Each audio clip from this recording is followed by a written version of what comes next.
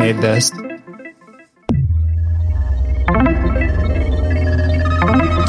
got the code. It's going to launch. It's a Unix system. I know this. It's all the files of the whole park. It tells you everything. Sir, he's uploading the virus. Eagle One, the package is being delivered. Hello out there in Cyberland. I am Matthew Galt, and we have a special edition of Cyber coming to you live on Twitch today. We've got a real murderer's row of Right to Repair experts with us. First of all, we've got Motherboard Editor-in-Chief Jason Kebler over there. We've got Kyle Wiens, CEO of iFixit. We've got Nathan Proctor, USPIRG's head of their Right to Repair campaign. And we've got Gay Gordon Byrne, who is the head of Repair.org. I'm sorry, Gay, is that correct? Are you the head of Repair.org? Sure. I'm really the executive director, but just don't call me late for dinner. Fair enough. And we are everyone carved a little bit of time out of their busy schedules today because there is some big news out of Apple. Jason, why don't you tell us what's going on? Yeah, we've got the council here. So Apple announced today that at long last and seemingly under much duress from Kyle and Nathan and Gay and us and a lot of people, it's going to start selling parts, tools, and repair manuals for the iPhone 12 and iPhone 13.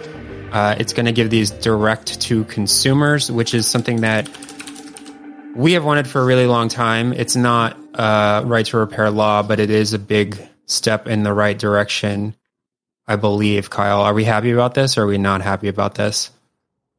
Happy about this. This is a really positive, constructive step in the right direction.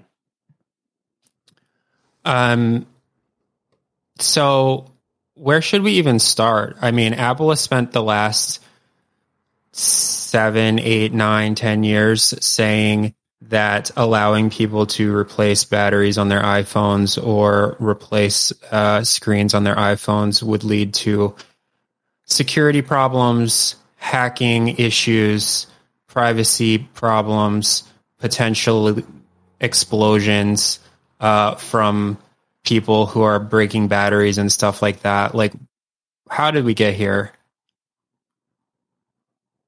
This is a question to all. I mean, we've been following it, but I think everyone's a little. I mean, I was a little stunned when I saw this morning. I kind of had no idea it was coming. How did we get to a place where it feels like rapidly in the last year the tune has completely changed on this issue? Kyle, do you want to start us off? Sure, yeah, this has been, increasing pressure from all sides. It's not just that 27 U.S. states are working on this. You also have the Biden administration adding pressure. You've got the FTC. In Australia, their equivalent to the FTC, the Productivity Commission, is working on a landmark report on this. Canada has debated this at the Parliament floor. You've got the European Commission has said that part of their circular economy plan includes right to repair. So if you're in government relations at a multinational company, you start to look at where the wind is blowing and say, well, can we get out in front of this a little bit? Gay, one thing that you've said over and over again is Apple and electronics manufacturers in general don't want to have to deal with 30 different laws in 30 different states, let alone 5 different countries. And so do you think that this is a step for Apple to preemptively say, hey, we've given you what you want. We don't need a law. Not to say like, hey, this is a PR move and nothing else, or a move to prevent a law from being passed. Although we can and should talk about that. But like, is this what we want? And I don't know. Like, what more should Apple do? Or is this just like great news and sort of that's what we have? Like, Gay, when you're pushing for legislation, I mean, we hear over and over again, it's like, how are we going to comply with all of these different laws in different states? Like, what do manufacturers say to, hey, we're fighting this law in this state and a slightly different law in another state? Like, what is sort of the case for right to repair legislation being universal? Well, we can't make states do exactly the same thing. But in the auto industry, when right to repair was first passed in 2012, the auto industry themselves agreed among themselves to standardize their policies based on the Massachusetts law. And that opportunity exists for all the OEMs today, and it will probably exist. And we expect something like that will happen because a patchwork would, in fact, be very challenging. The other alternative is to wait for a bunch of states to pass roughly similar laws, and then the federal government can probably pass a bill that makes it a national standard. But I think states are going to go first, and it's going to be very hard for OEMs to comply in more than one state with variations. Right. The thing that when I saw this happen, it reminded me a lot of what John Deere and the tractor manufacturers did a year and a half ago, 2 years ago, although Apple is doing it much quicker, where they basically said, okay, you're pushing for right to repair. You want a right to repair law. You want access to parts and diagnostic equipment and that sort of thing. Well, we're just going to give it to you, and now we don't need a law. Although the tractor manufacturers said this, I believe, in 2018, and then said that they're going to roll it out at the beginning of 2021.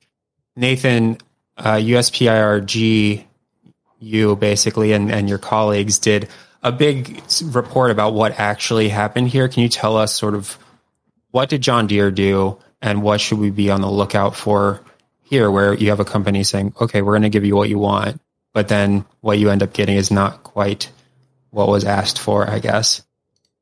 Yeah, my colleague Kevin O'Reilly, by the way, did a lot of that work.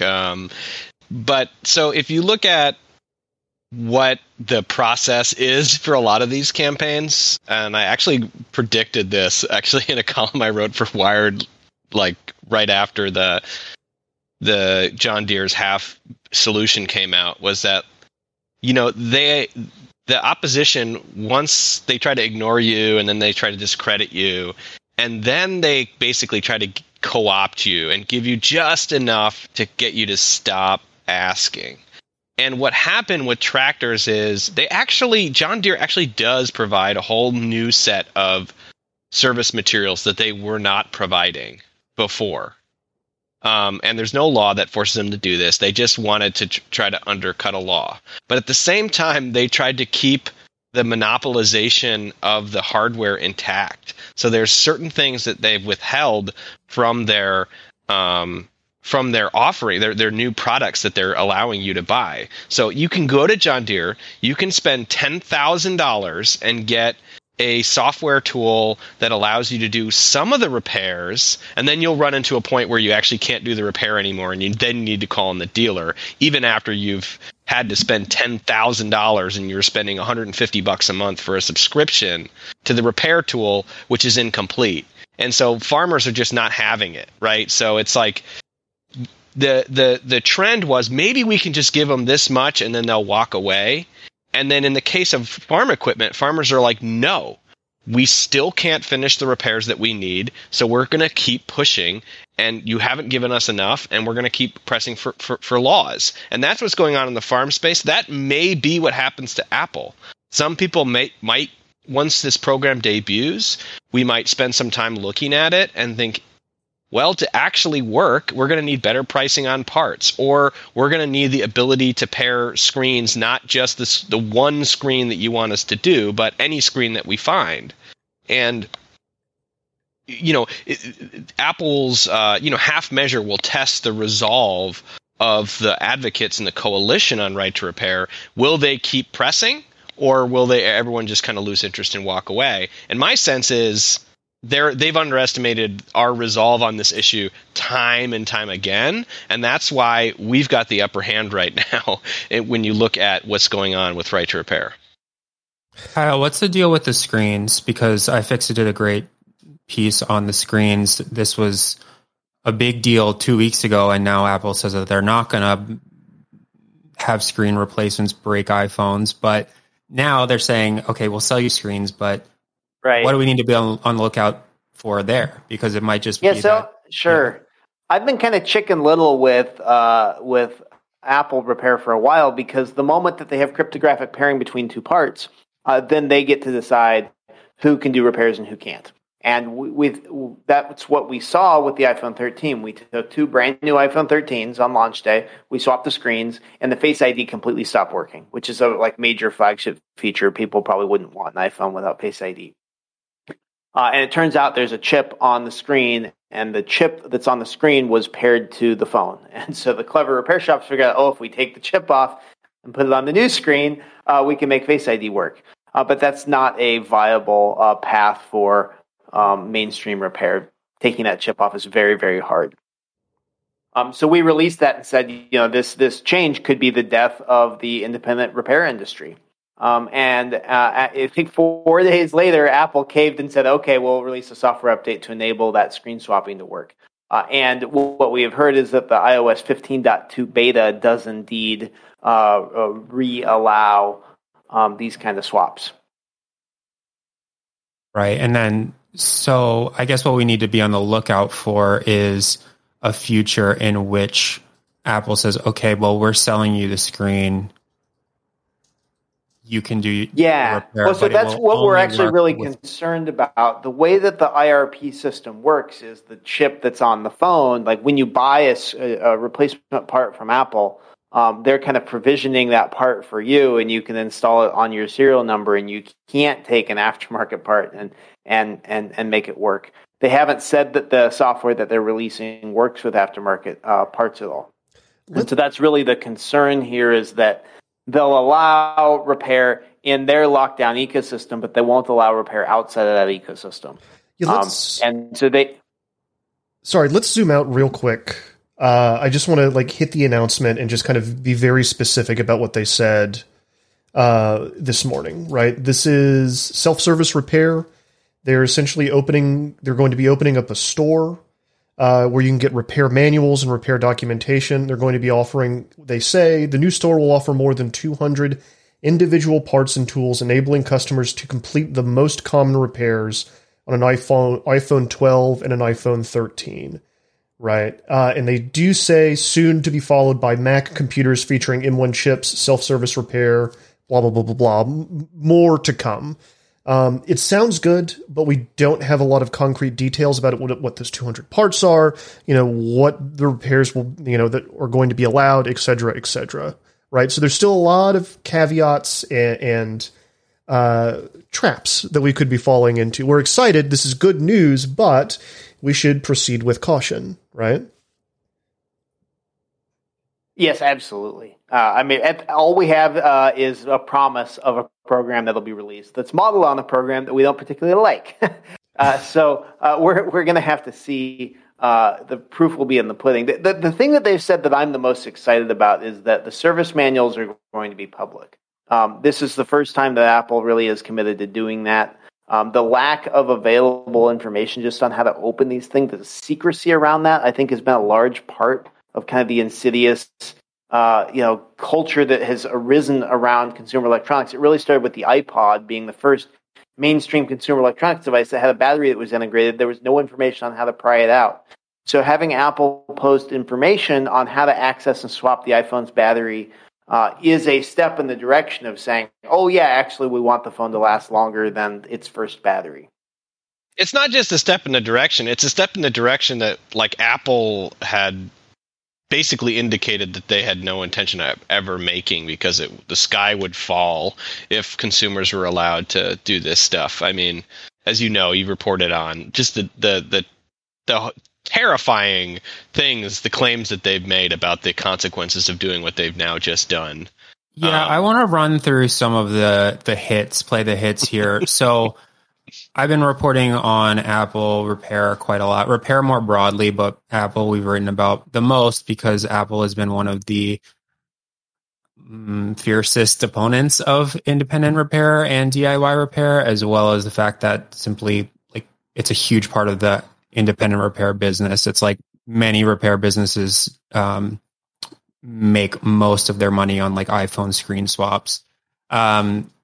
Wrote a big story years ago, went to a conference that Kyle was at and sort of wrote about iFixit. And the main thing at first was the pentalobe screw, which is just a screw on the bottom of the iPhone. Now it's used like on many of Apple's products, like it's on the MacBook too. It's like they used to have Phillips screws. Now they have pentalobe screws, which is a proprietary screw that Apple didn't really invent, I believe, but very much popularized. And it's like a star shape. So if you look at the bottom of an iPhone, you'll see that it has a star shape.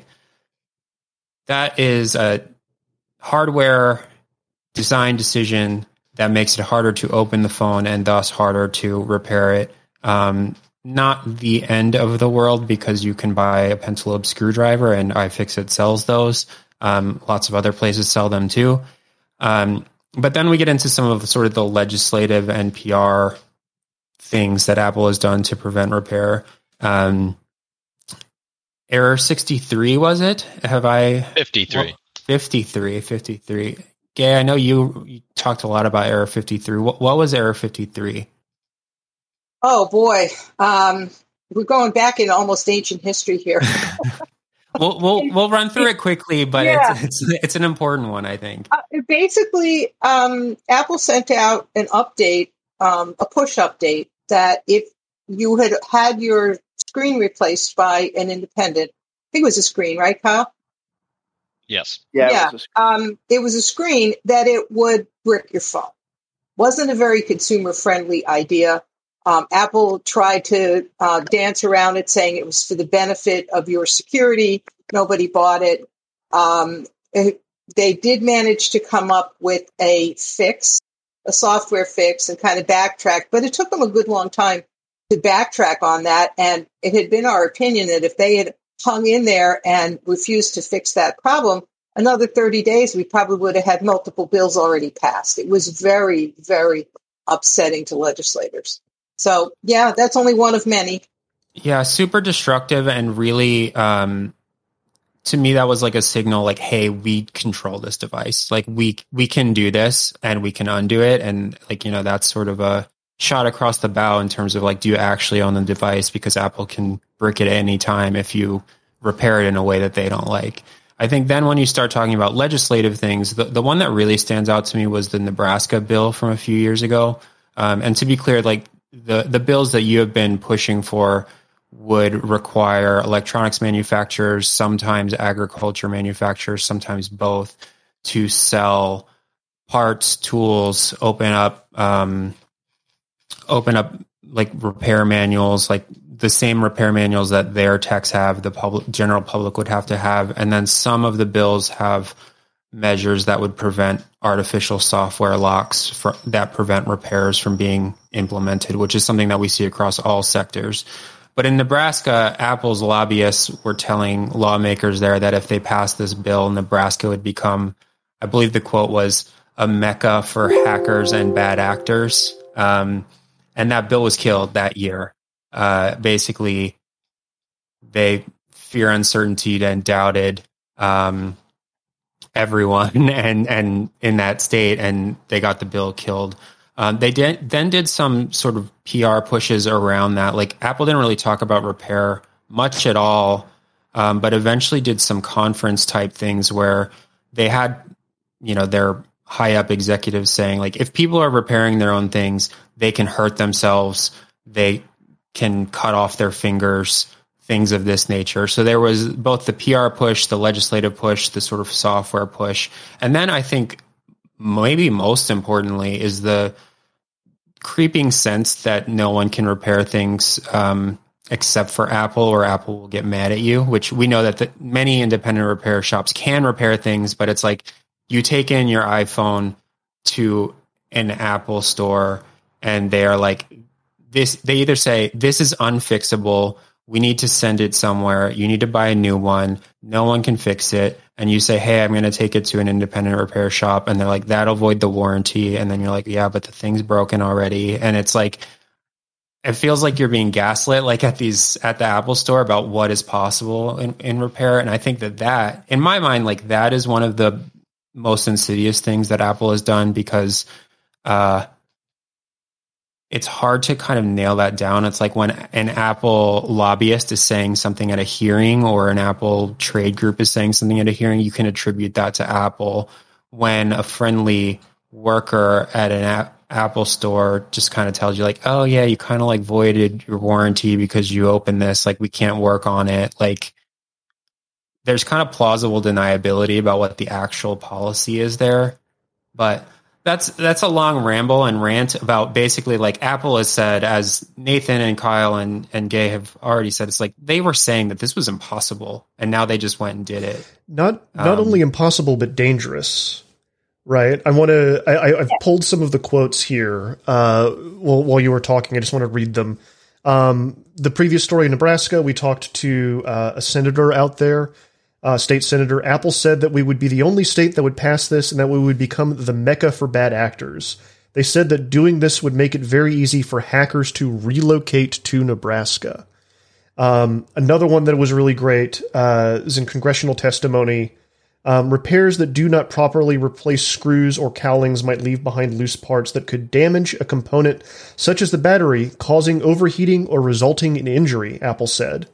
For these reasons, we believe it is important for repair shops to receive proper training when obtaining access to spare parts and repair manuals. And while I agree that repair shops should get proper training, well, where's the onus, right? Like Apple's the one that controls that information, right? So if anyone's putting anybody Apple and Kyle, right? Apple and Kyle's community. Yeah, it's totally ridiculous thing to say. Listen, you need to become certified before you get to read the manual, because it's like, how do you learn how to fix something if you can't look at the manual? Because it's this is the catch-22 that they created, and eventually it started to fall apart. I think just because of how long and how many people got involved in Right to Repair, and how clearly I think iFixit has laid out exactly how their techniques, restrict repair. One of the arguments that we've heard in testimony from Apple is the safety and security argument. And Apple has kind of backed off directly being involved in legislative advocacy, because every time they say something dumb, we're able to amplify it and turn it against them. So now they just send their lobbyists in, and the lobbyists, they'll say absolutely anything. And the safety and security argument keeps coming back. So the best thing about the announcement to me is that they've now said, oh, never mind. So we didn't mean those arguments before. And it's like, okay, well, you argued pretty hard with the Federal Trade Commission, and you've argued pretty hard in 27 states, and now it's okay. I love that. I think that's a huge step forward. It is at least for the Right to Repair movement, because we're not just worried about it. Right. Apple is the poster child of bad behavior, but they're not the only bad actor. So we need to make sure that this gets, pushed forward. I don't know if they are the poster child. Like, it's just more people have that experience personally. Like the stuff that John Deere is doing, I think is worse. VIN burning all these different parts in the tractor. I just think that that's insane. There was a story in Axios about, I forget the name. It's like something surgical, a surgical robotics company, and they literally turned off a piece of equipment mid-surgery because they were having a dispute over the service contract. So, but it all goes to show you that, yes, while Apple may not be the worst, like, there's real consequences to people when manufacturers play these games around who can manage the equipment, what you're allowed to do with stuff that you own, including like interrupting a surgery and doctors having to whip out the scalpel and switch from a laparoscopic procedure to a more direct surgery because the manufacturer of their surgical robotic equipment got mad at them for hiring an independent servicer to maintain the equipment. Nathan, can you explain VIN burning? Oh yeah, the idea that you can serialize or put a specific unique identifying number in a part and so that no other part will work unless it contains that serial number, like the VIN number in your car, right? So if you have basically firmware, which is encoded into the parts that you buy, and they will not work. The computer will not recognize them as part of the system unless they contain that code. That means that the only possible way to properly install parts is to have access to, the ability to code them in that very specific way. And it's a silly way. There's very little benefit to doing that except restricting who can fix it. And this is something that is now becoming ubiquitous in our technology. And there's no reason to do it except for to rent seek from customers. And it's really upsetting that we've tolerated this in society. It should just be illegal. It's just stupid. It only results in bad things for us. And Apple does it with some of their parts. John Deere does it with some of their parts. People just need to knock that off. Appliance companies are really famous for this, I feel. Yeah. I mean, the idea that, like GE with their like water filters, right? Like literally just a hunk of carbon and they need a serial number on it. That's just silly. Yeah. We're going to see that. This is the problem with software is it becomes possible to do anything. And so you get the business model dictating the use of the product. And we need to like take a firm line on ownership. You sold it to me. It's mine now. I can do what I want. If you wanted to control what I could do with it, you shouldn't have sold it to me in the first place. You should have rented it to me. Right. Kyle, I want to grill you for a second. We met each other 6 or 7 years ago, probably at a conference, a repair conference, and I was writing a big feature about iFixit. You were telling me the origin story, and for anyone who doesn't know, I think probably most people watching this will know what iFixit is, but Kyle has built a business and community that teaches people how to repair things, everything, really. Sells parts, basically has a mix of staff-built guides as well as community-built guides that teaches people how to build anything. Apple is now saying that they are going to put out their own guides and sell their own tools. And when we first met each other, I was like, are you worried about putting yourself out of business by lobbying for a law that would basically require Apple to release the same things that you do? And you said, that's my dream. Like, I want that to happen. Are you quaking in your boots today about this decision? Is iFixit going out of business? What's your reaction here? Someone still on Mac Rumors. They said iFixit got Sherlocked. So here we are. It'll be interesting to see. On one level, I hope so. I hope that they can provide enough of an ecosystem that this is viable. iFixit provides that support ecosystem to enable repair, parts, information tools in a compelling, modern integrated format. Can a manufacturer like Apple step up and provide an equivalent ecosystem? I would sure hope so. We haven't seen it happen. We'll see how good a job they do with it. The IRP has not gotten very good reviews from the folks Senator, the folks outside. The pricing is very high. The lockdown of software requirements is kind of hostile. The documentation has been okay. IRP is Independent Repair Program for anyone who this is Apple's independent. And this is the way that they're building this, and it's exactly how I would do it if I were them. They built a prototype of what it would be, and then they rolled it out to independents, and now they're taking the independent program and they're opening up to consumers, and that's a good way to incrementally prove their supply chain and their program. So it's a very smart approach from Apple's perspective. It's certainly, all of a sudden, I sell iPhone screens. Apple is competing with me on iPhone screens now. To some extent, that's the competition we've been asking for, right? We've been saying, please compete with us. So I'm not really concerned about competing with them. I think that we've got a great product and we're going to have a better value and a better DIY consumer parts experience. But we will find out. And if Apple ends up being more competitive, maybe that's okay.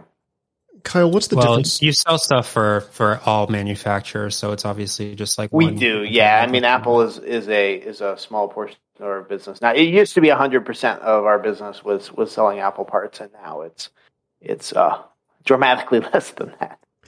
What's the difference between the IRPs and the Apple authorized service providers, the AASPs? Yeah, the difference is warranty. So if you want to be able to do in-warranty work, you need a contract with the manufacturer because the manufacturer is going to reimburse you for work. You're not going to do work for free, and if it's not going to cost the consumer, the manufacturer has to pay for it. So the Apple authorized service provider, these are people that have a contract with Apple, just like your Ford dealership, and you can take it into them, and they get paid by Apple for their labor doing work on your device. Where the independent service program are folks where they have a much more lightweight agreement with Apple, allowing them to buy parts. But They're doing repairs outside of warranty. Not repairs that void the warranty, by the way. And that's something Apple has smart lawyers. I think they're being very savvy on this. Like, they're not saying that if you do your own consumer repairs, it'll void the warranty because they legally cannot say that. They'll say if you do a repair and you damage it in the process, that voids the warranty, and that's correct and fair. Right. Kyle, what do we know about Apple's tools? So unless you work for Apple, you don't know. Yeah. So let's talk about the hardware tools, because I think I make hardware tools, right? So it tends to be the case that when manufacturers are working on phones, they tend to take the same kind of approach that they do for their manufacturing fixtures. So you get these like big aluminum blocks, custom made things, and it's got like a big hinge and suction cups, and the tool weighs like 10 pounds. And that works fine if you've got 500 Apple stores. You need to make 500 tools and you distribute them around the world. It doesn't work if you need to send a tool out with every part that you sell. And we have not seen Apple really get, as part of the IRP, they really haven't made tools affordable. So it's going to be really interesting to see when their service manual comes out. It's going to have the requirements of here's all the tools that you need in order to follow our instructions. And that's not how we do iFixit instructions. With iFixit, we look at the product and then we figure out what is the cheapest set of tools that we can come up with, the simplest approach that will make it easy for people to work on things. Where Apple's approach has been we're going to make it the absolute perfect way to do things. And we don't care if you have to spend $1,000 on tools to make that happen. Right. So it will be interesting to see if they adapt their tool approach to be more consumer friendly, or if they just say, oh, well, you have to have the same tools. You want to fix your screen, buy this $1,000 block of metal. Yeah, this is the same company that brought us the $19 polishing cloth, right? How expensive were those wheels? As some absolutely astronomical amount. I can't quite recall. It was like $400. I wonder if, given the success of that polishing cloth, if somebody hasn't been like, hey, we should put an RFID in that cloth, and we should block people from polishing with other cloths. The wheels are $700, actually, not $400. The Apple Mac Pro wheels. That's kit. like the $1,000 VESA mount or whatever, however much it costs. But that monitor mount, is absurd. Gay, you've kind of been leading the legislative fight for a right to repair law for 5 years, maybe longer than that. But I default to round numbers, 5 to 10 years. There's been a ton of progress, like 26 states this year, something like that. How many states this year were you in? 27. 27 states. Yeah, and some Canadian provinces, and 4 bills kicking around in the Congress. We've been very busy. And it's not just me. I mean, Nathan and his team have been enormously busy with us because he's got people that do state legislation, and they've been really good about helping. So, and it's 2013 we filed our first bill in 2014. So it feels like a very long time. Yeah. My question is basically how does this news change what you're trying to do, or how does it change your messaging, or does it not at all? Oh, it actually, I think it's very encouraging because Apple is in fact only one vendor. We've made it very clear to all of our legislative sponsors that this is not only about Apple.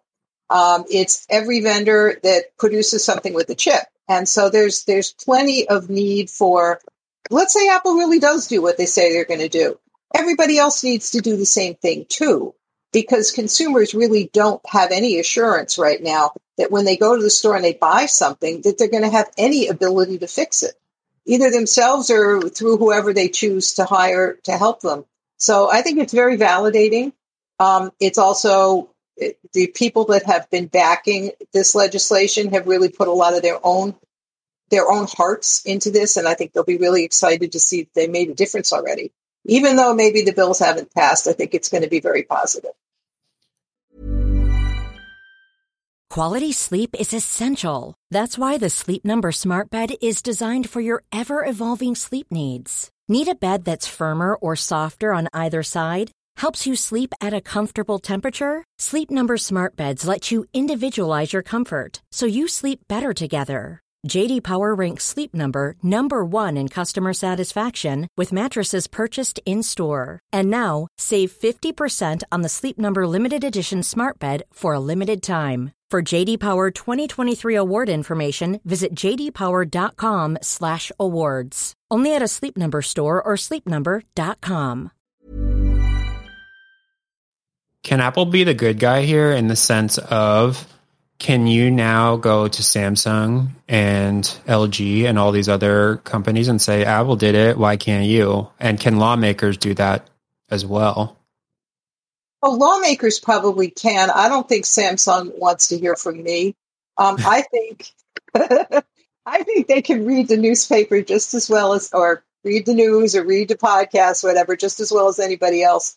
And we've had this theory for a while, and it seems to be proving true, that once one of the major manufacturers tips, like you start a chain of dominoes and the dominoes start to fall, Apple's not the first chip to fall.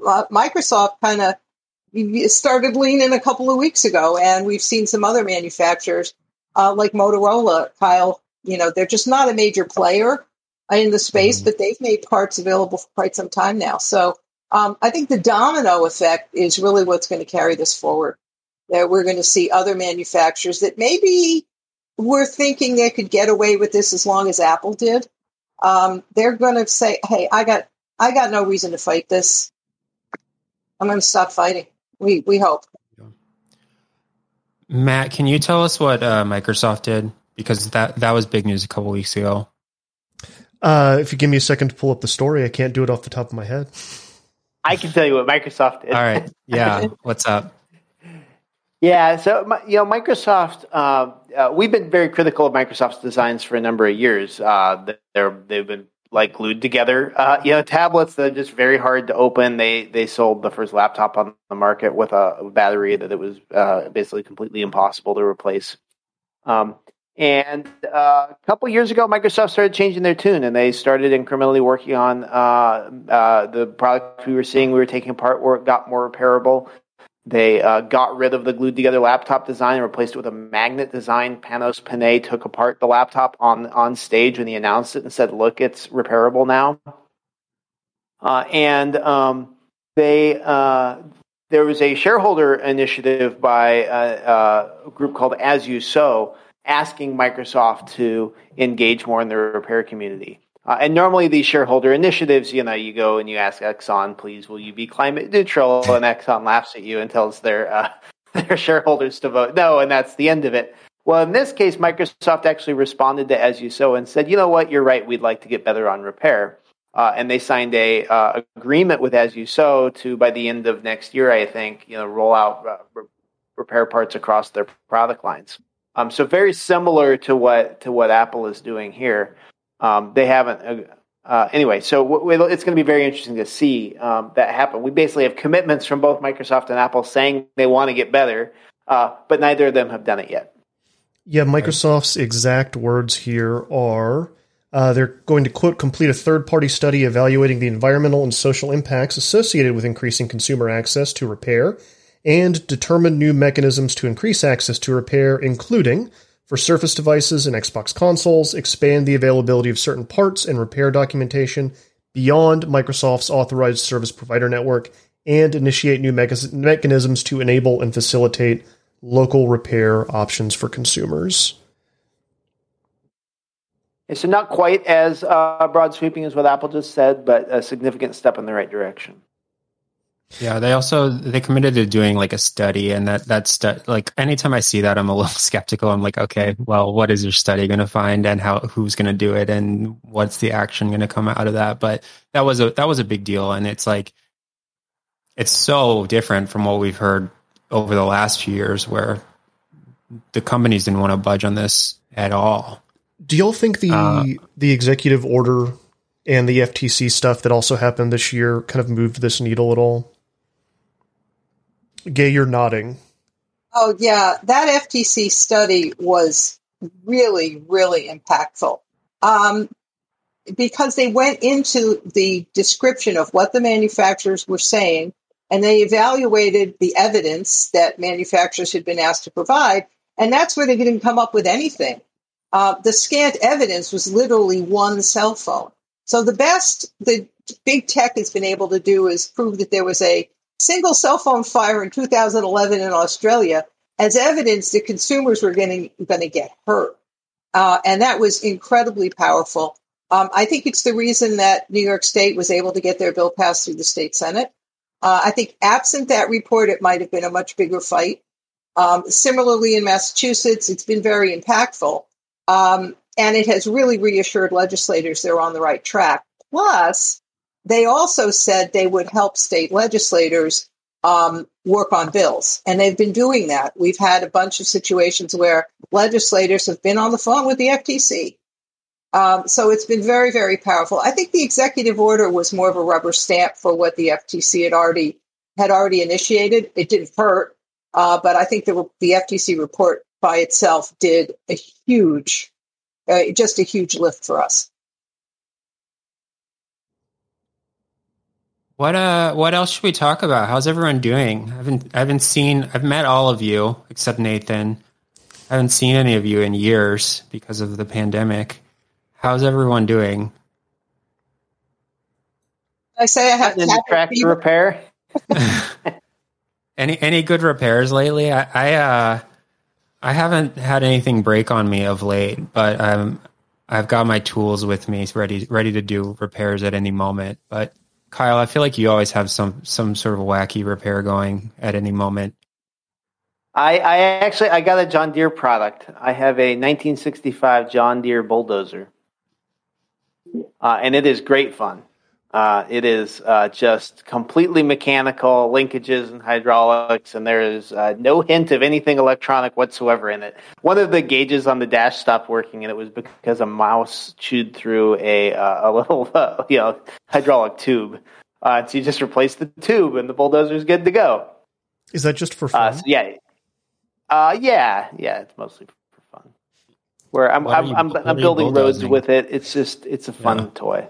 Clam Watson in the chat said it would be useful to bulldoze piles of red-ringed Xbox 360s with it.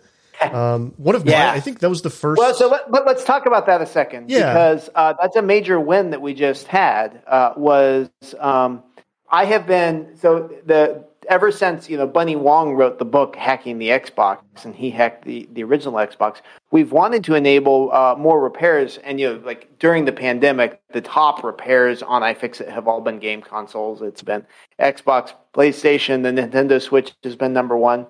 But the problem is there's certain repairs that we can't do. So if you have an optical drive, your Kid 6 crackers in the Blu-ray drive on your Xbox, the thing is toast, and not just the optical drive is toast, the whole console is toast because the optical drive is cryptographically paired to the main board. And it's not just that we don't have the tool from the manufacturer to do it. It actually would be illegal to break that lock because it would be a circumvention of Section 1201 of the DMCA. It's a violation of this obscure copyright law that makes it illegal to break locks.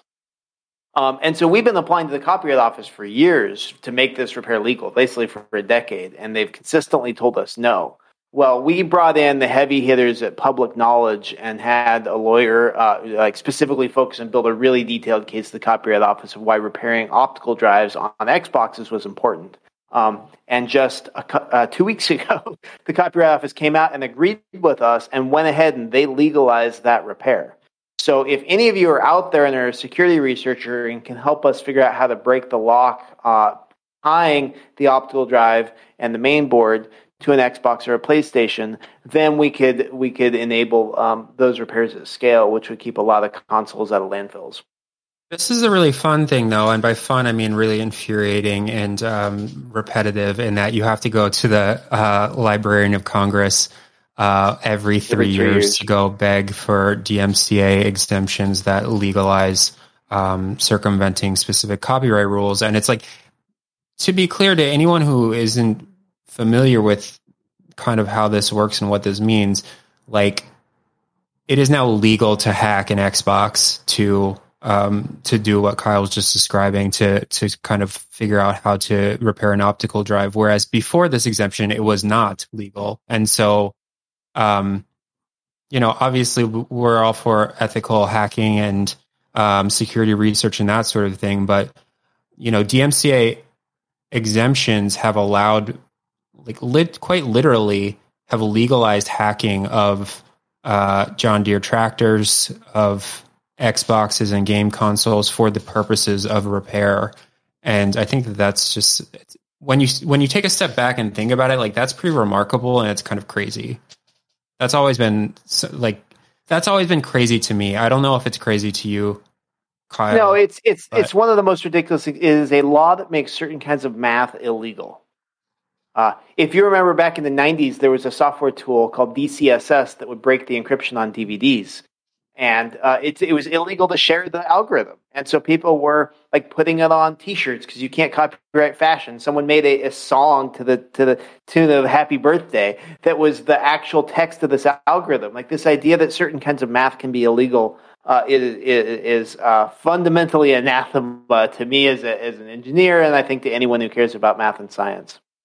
Right. But there's also the flip side of that, where they're saying, okay, you can hack this device in order to repair it because there's a DMCA exemption, but you have to figure out how to hack it. Like you still have to do the actual hacking, which should, like, the technical prevention measure, or the DRM, like it just shouldn't exist in the first place, which I think is kind of the broader message here, and the thing that Nathan's been saying and Gay's been saying and you've been saying for a really long time. It's like this DRM is like, it's artificial in every way. It doesn't serve any purpose except to prevent repair by authorized, like with John Deere, it's like you hook a USB port, you hook a cable into the thing, and you're able to circumvent the DRM if you have Service Advisor, or if you have a specific piece of software.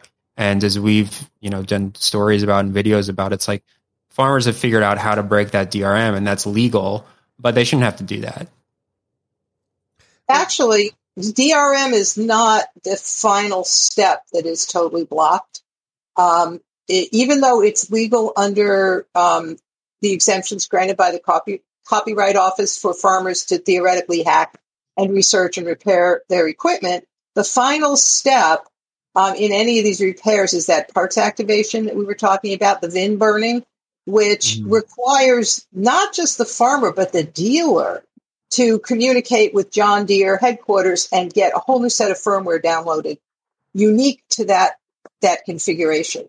So it's a permanent, you can't get around it. You can't hack your way into getting a whole new fresh set of firmware downloaded for your serial number, at least right now. And that's where Deere has a really serious problem that Apple does not have, because apparently Apple can do this remotely and Deere can't. Yeah. I mean, sorry, I was just going to say, and then now I've forgotten what I was going to say. Well, I have a question for you. It's come up twice. We're talking about John Deere. This question has come up twice in chat, and it may be beyond the purview of what we're doing here. But a couple people have asked, why isn't there somebody that's jumping into the tractor market Tesla style, and disrupting it? Why is there no competition for agricultural machines that are easier to repair and that kind of thing? Is something like that even possible, or does John Deere just kind of have a de facto monopoly at the moment? I mean, this is why This is why someone asked me last week to start my own tractor company. So I'll pass off to Nathan, but it would be fun. But Nathan's got good reasons why it's hard. No, this is why antitrust policy is so important, right? Because John Deere makes 6 times the margin, 6 times the profit on repair of the existing equipment than the sale of new equipment.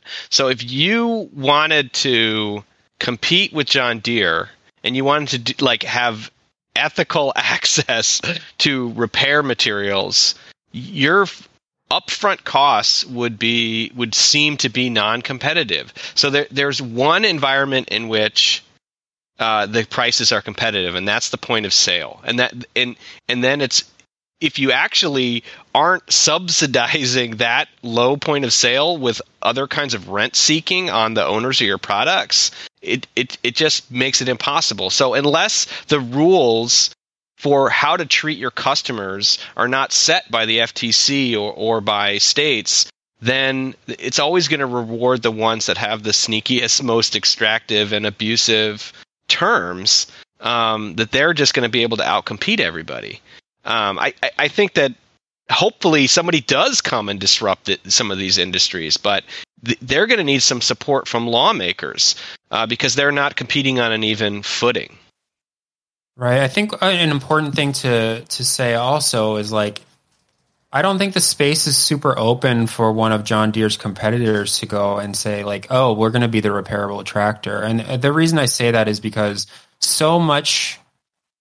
so much, maybe collusion is not the right word. That's a very strong word, but it's like John Deere isn't really, to my knowledge, they're not showing up to state legislatures and arguing against this anymore. They're doing it through their dealer networks, and they're doing it through lobbying groups, like the Equipment Dealer Association, I believe it's called. The Equipment Dealer Association doesn't represent just John Deere. It represents Case New Holland. It represents like this entire industry. And so the entire industry has decided what their priorities are. And one of the priorities of every manufacturer is, we don't want a right to repair law passed. And that's the case. I mean, it was the case for a really long time in electronics, where Kyle, our favorite organization, I can't remember the name of, was doing tons of lobbying against right to repair legislation. And it wasn't Apple doing it. It was, this broader CompTIA. Yeah, CompTIA, which I can't remember what it stands for right now, but it nominally like represented some repair groups or repair professionals, but also represented Apple and Samsung and LG and all these other groups. And so they decide as an industry that we don't want to repair. And so I don't know, I guess someone could break with the industry, but the way that the lobbying works, it's almost like it benefits all of them to have repair monopolies sort of across the entire industry. To which I would say that as far as we've been able to ascertain within the large agricultural tractor market, there's only 3 players left, and all 3 of them have the same policies. So you can't at this time vote with your wallet and buy a different brand and get away from a bad policy. So the options aren't there. The market is no longer a free market. Plus the fact that these are very big, expensive capital equipment expenditures. And a farmer may have invested in hundreds of pieces of equipment, and they're not planning to change them out anytime soon. So it's not a market that's really, it's not at all a consumer market where people are buying replacement products every 2 or 3 years. The amount of time and the CapEx it would take to build a factory to produce these products is probably not practical unless there was a major manufacturer that decided to do it, like say a Mahindra, because they have a role, but they're an Indian corporation. They don't make the big stuff; they only make the little stuff, etc. So I think your observation that this is collusion is actually pretty well substantiated. I think the Association of Equipment Manufacturers has created the way for these manufacturers to share policy. We've got another question here, or a comment more from chat, but I thought it'd be interesting for everyone to respond to it. I fear John Deere will push farmers into lease agreements, and by doing that, keep control of any repairs in-house at the local dealerships. Most people own their Apple cell phones, as Kyle mentioned earlier. The trend is for more lease in agriculture. Any thoughts? Oh, yeah, this is right up my alley. I'm a former leasing company. There's 2 kinds of leases. One is like when you lease a car from Ford Motor Credit and you give it back to Ford at the end of 3 years and you pay the upcharge for the mileage. In that case, Ford Motor Credit owns the equipment. And that lease agreement, they can tell you what you can and cannot do. But the other kind of lease agreement, which is very common for this long-term equipment, is essentially a bank loan. And in that case, leasing law says that you own the equipment, and it's an installment purchase. So depending on what the farmer got connived into by John Deere Finance, they may or may not have the same rights that they would if they had leased it a different way. And John Deere Finance is a massive organization. And farmers are probably stuck with some policies that they won't want. Another question that comes from chat. Across the ocean, do EU farmers who have non-U.S. equipment also face the same right to repair problems that U.S. farmers do? We're all U.S. experts, so this may be a question that we can't answer, actually. I was under the impression that some of this stuff they have to share in other countries, and they're helping the French farmers out, but ignoring the request from the Nebraskans. I would like the truth on that. Maybe we're crowdsourcing this here. Maybe somebody actually knows for a fact that you can get some of the dealership tools outside of the dealership in Europe for John Deere. That would be good to know. That'd be kind of interesting. Yeah, I feel like the right to repair landscape in Europe is a whole other different conversation, right? The EU is being a little bit more aggressive, mandating, that Apple use the same charger that everyone else does, these kinds of things. But I'm not super familiar with what's going on over there. Future episode for sure. I think let's wrap this thing up, huh? Yeah, absolutely. I think it's a busy day for our right to repair heroes here, who are probably taking some other media and that sort of thing. So thank you so much, Kyle and Gay and Nathan, for talking to us today, but also for doing this fight and for talking to us always. Oh wow, we're out. Well, no, it's just the outro music. You can keep talking over the music. I was just gonna say, is there any last thoughts? Anything we missed, or should we bounce? I would just say, let's just continue to hold Apple accountable to the spirit of what they're talking about. And if they're talking about making repair accessible, let's make sure they make repair accessible for all. Let's make sure they're not locking out recyclers from harvesting parts and using them to repair products. Nathan, any final words? Oh, what he said. Yeah. 100%. We got to keep going. We want protections in law. Yeah, that's my message, is that if they're doing the right thing, great, but we got to make sure that everybody does the right thing. Yeah, I think a pinky promise and a blog post is not strong enough when the alternative is legislation and that is enforceable. Yeah, we'll see how this all plays out, right? If you guys like the stream, please follow us and subscribe. You get notified when we go live. We will be back next week. If you missed it, the VOD will be available shortly, and this will be available as a podcast probably tomorrow morning, wherever fine pods are casted, etc. Kyle, Jason, Nathan, Gay, thank you so much for coming onto Cyber and walking us through all of this. Cheers. Great to be here. Thank you. Planning for your next trip? Elevate your travel style with Quince. Quince has all the jet-setting essentials you'll want for your next getaway, like European linen, premium luggage options, buttery soft Italian leather bags, and so much more. And is all priced at 50 to 80% less than similar brands. Plus, Quince only works with factories that use safe and ethical manufacturing practices. Pack your bags with high-quality essentials you'll be wearing for vacations to come with Quince. Go to quince.com/pack for free shipping and 365-day returns.